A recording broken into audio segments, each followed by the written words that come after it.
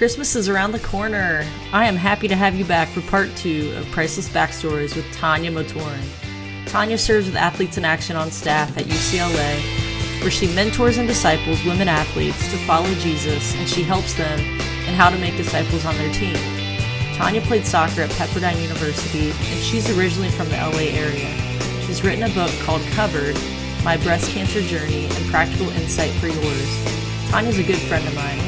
I cannot wait for this book to get on the shelves of Amazon and Target and others. As she says, this is the book I wish I had had. Without further ado, let's listen in for part 2 of Tanya's backstory of why it's essential to have an A-team and insights on how to practically navigate the cancer journey for yourself and those in your community.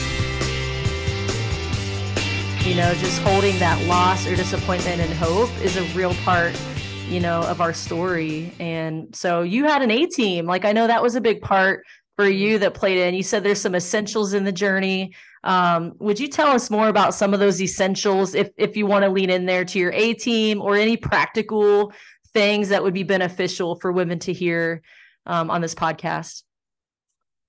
Yeah, I think, so moving into more like the practical side of my book, I do talk about having your A-team, right? So like having this team of people that are going to get you through it. And it reminds me of the story of the paralytic, right? And he has his friends on the four corners of his mat and carrying him to Jesus. And there were so many days and just such long stretches of time during this journey where I was like, I want to be with him, but I can't get there. And I need these people. Right.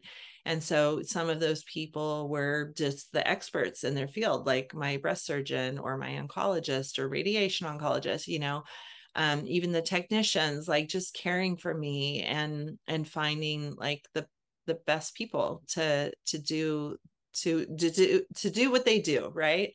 But then also just finding the right friends too. And, you know, it's interesting because when you go through something like this, it's very difficult for the person going through it, obviously, but it's excruciating for the people around them too, you know, and like everyone reacts to tragedy and, you know, a diagnosis like this very differently. And to be honest, there were some friends that I expected would be there for me. And I thought, these are the people, you know, these are going to be the people that carry me. These are going to be the people on my four corners of my mat. And some of them just weren't, you know, maybe it was because of circumstances that they were going through in their lives. Maybe it was just too hard for them to watch me struggling. And, you know, so I think just recognizing that sometimes like God is, yes, we need to be active and asking for help. But also God will lead you or lead them to you sometimes. There was a friend of mine that I had known from college. And like, you know, so we had moved back to California right after my diagnosis. And so I had a lot of people that I knew in this area, but with the LA traffic, it's not like, I don't know, it's just far, you know, like even though they're not that far, it's like, it'll take an hour to get there, you know, because of the traffic and whatnot. But, one friend that I'm thinking of in particular, my friend Liberty, she just showed up for me, you know, and she was checking in and she was caring for me and loving on me. And out of all the people in my life, you know, and moving back to California, I never would have been like, oh, it's going to be Liberty. I mean, we just barely talked. Like we weren't like this tight. We didn't have like this tight friendship or something. And so it was just really cool to see God's goodness, caring for me and through that A-team. And like one of the elements of the A-team too is just like finding fun friends. Like it was such a gift to me, like being new in back to California. Like, I'd never lived here with my family. I had only lived here with my family, my family of origin. Yeah. And I was single when I lived here. And so now, like, my kids are in school and whatnot. So anyway, like, my son was in kindergarten when we moved back, and some of the moms had approached me and others, and they're like, hey, we want to have a mom's night out and let's do this. And I was like, oh, that sounds amazing. I'm like, this is exactly what I need. And the whole night, they all knew. I think I was even at that point, like, wearing my wig, and they all knew, like, what I was going through. And no one mentioned cancer once. And it was like the greatest gift for me. Mm. Like, we just got to, like, have some wine, enjoy a great meal, laugh so hard. And I Mm. remember Nikita, like, calling one of my friends because he had texted me and he couldn't get a hold of me for some reason. And I think I was just having too much fun. And so then he, like, contacted one of them and was like, is Tanya with you? Is she okay? But it was just so great to, like, have a stinking break from cancer, like, have a place where, okay, I don't have to talk about it Mm. for a few hours, and that was such a gift for me. And then there's going to be other times when, you need to have a friend to just cry to and go deep and talk, like, I freaking hate this. And I can't get out of bed today. Mm. So that kind of thing. Another thing I talk about is just really giving yourself permission, right, to be right where you're at. And I even put in there, like, a sample permission slip, like, fill it out, give yourself permission, and you fill in the blank, like, permission to not have the same capacity that you had before all of this, permission to take a break, go to the beach for the day, or I don't know, just fill in the blank, anything that you may need. And it's going to be different for everyone. And it's, even for me, it was different from day to day, but really being in tune with, the Holy Spirit, and also just my own needs, and recognizing, like, Mm. yeah, right now I don't want to be around people. Nikita, can you take the kids? Can you field any calls or any people that are bringing over meals? I don't want to interact with anyone. I just need to be with God. Or other days when I was like, I need to go for a walk, or I need to um, grab a bite to eat with someone. And Mm. yeah, it just varied from day to day. So giving yourself permission to be just wherever you are on a given day. Yeah. Nikita, I love that in the end of your book, you have an area where you allow Nikita to share his thoughts of what it's like as your husband, and Mm-hmm. kind of briefly his journey in this. And one thing that he talks about is how he gave himself permission as well as a husband, Yeah. so how you mentioned how it impacts yourself, but also your family, and how you guys are in it together. But Mm-hmm. for him to say, yeah, I'm going to go surfing one day, like, just what are the things as the woman who has the cancer journey, the diagnosis, but also for the family, for him to say, I had to kind of gauge, what do I need? How can I best serve my wife? And in the midst of that, what are moments where maybe I need to get filled up because I'm pouring out a lot into our family? And I love how also, as people get your book, like a copy, like they're going to get to see also in your kids' perspective of what it was like for them, and what it was like to hear news from mom and dad, and just how hard it was, and how they, as elementary or middle school kids, like how they were navigating personally in very different ways, the realities of what you're going through. And Yeah. they talk about family fun day. Like, that's another thing that you talk Yeah. about in your book, that just give really great ideas as women are saying, I don't know what to do today. If they buy a copy of your book, they'll be able to see, like, maybe some of the things along the way for you that really helped.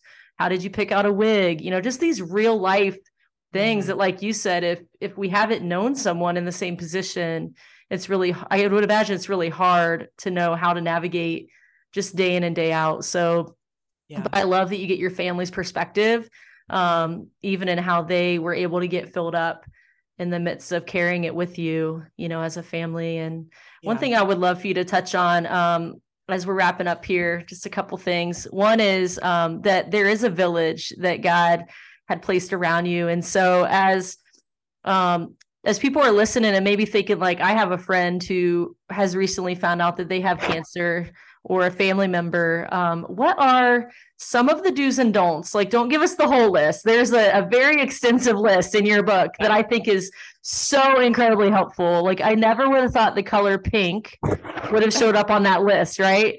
But what are just a couple things that, for you at least, you would say were some really helpful do's and don'ts for your village as friends and family are saying, how do I come alongside you? Would you share a few of those with us? Yeah. I do love the color pink, but now it's like it's taken on a whole nother meaning. I'm like, can you Yes. send me anything pink, please? Um, yeah, I think some of the do's and don'ts, like, I don't know, some of them seem so obvious, but yeah, like one time I was at someone's house, and I think people kind of like freeze up, and it's like they don't know what to say. So then they're like, oh, she has cancer. They're thinking in their head, she had cancer. I'm going to tell her a story about this other woman that had cancer. And I get that, like they want to be able to relate to you, right? But the story ended with this woman dying, and I'm like, guys, this is not what I need, right? Like, Mm, and I had to end up like excusing myself from the conversation, not like it wasn't like abrupt, but I was just like, I need out of here, mm, and like that's just not what someone needs, right? Like if you haven't gone through it, or you don't know what this person is experiencing, it's okay. But don't feel like you have to try to understand it. okay. You can ask questions, you can be curious, but yeah, don't feel like you have to relate in some way, right?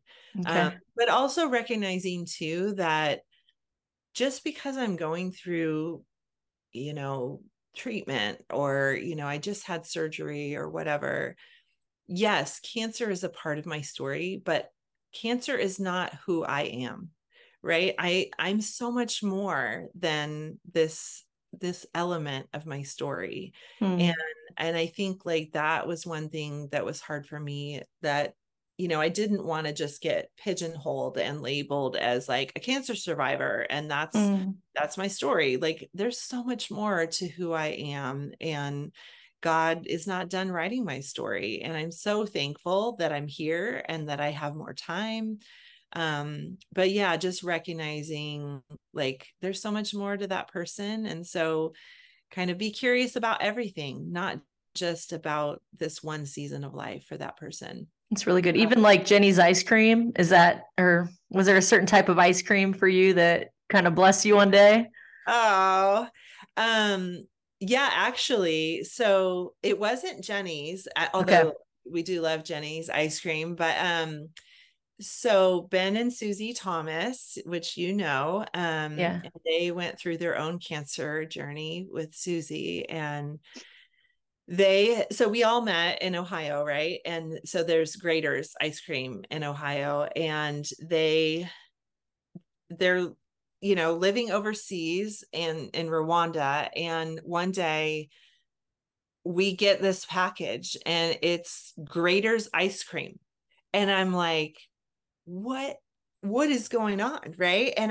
And so like I opened the package, and there's like a note from them. It said something like, you know ice cream, not that ice cream makes everything better, but like there's some days that you just need ice cream, something like that.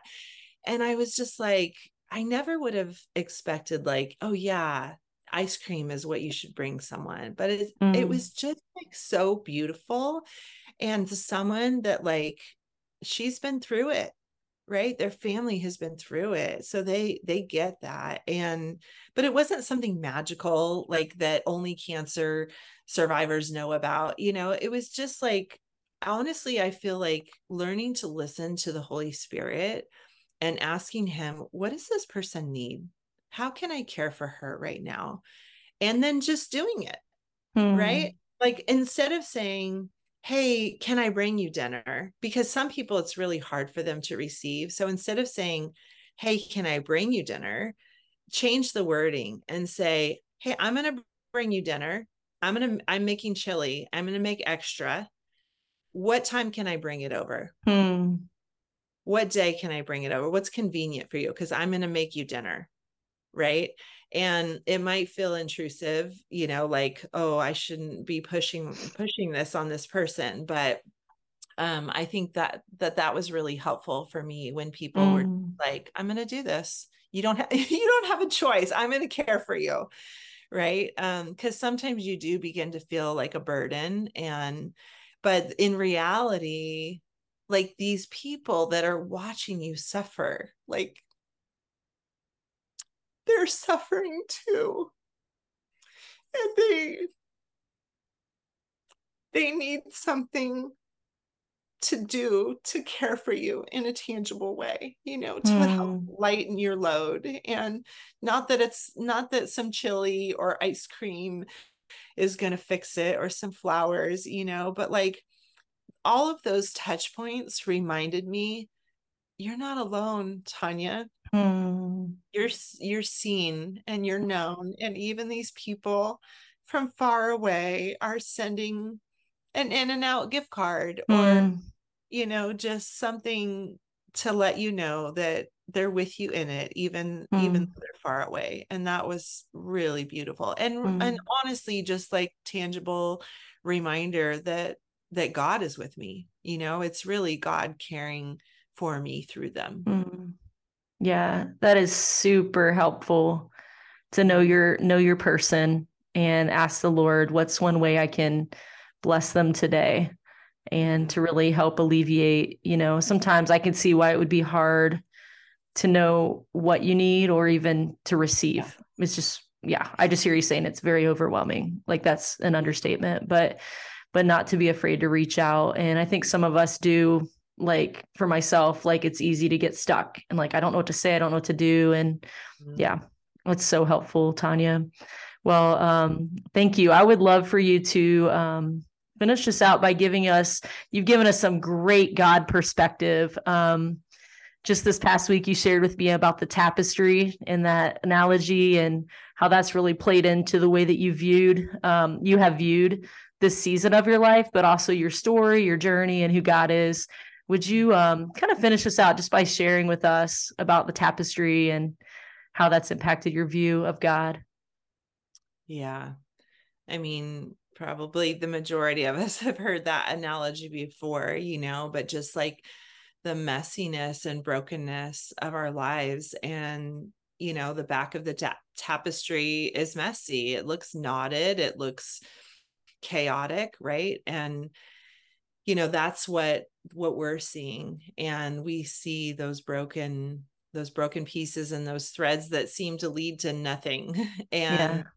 and yet God sees the bigger picture. And I think that that's what I had to come to this point, was that, I if God is allowing this, there must be something that I don't know, right? There must be something that I can't see that he can, Mm, right? And so just recognizing that, like, this isn't just random. It's not just a test, right? It's all of this is part of our story and part of this beautiful, really, tapestry and this picture that he is painting of our lives. And it doesn't just say, like, oh, look how strong we are, or look at what we've endured, but it's allowing our lives to be a reflection of his handiwork and the work that he's doing in and through us, and how mm, beautiful and amazing he is. And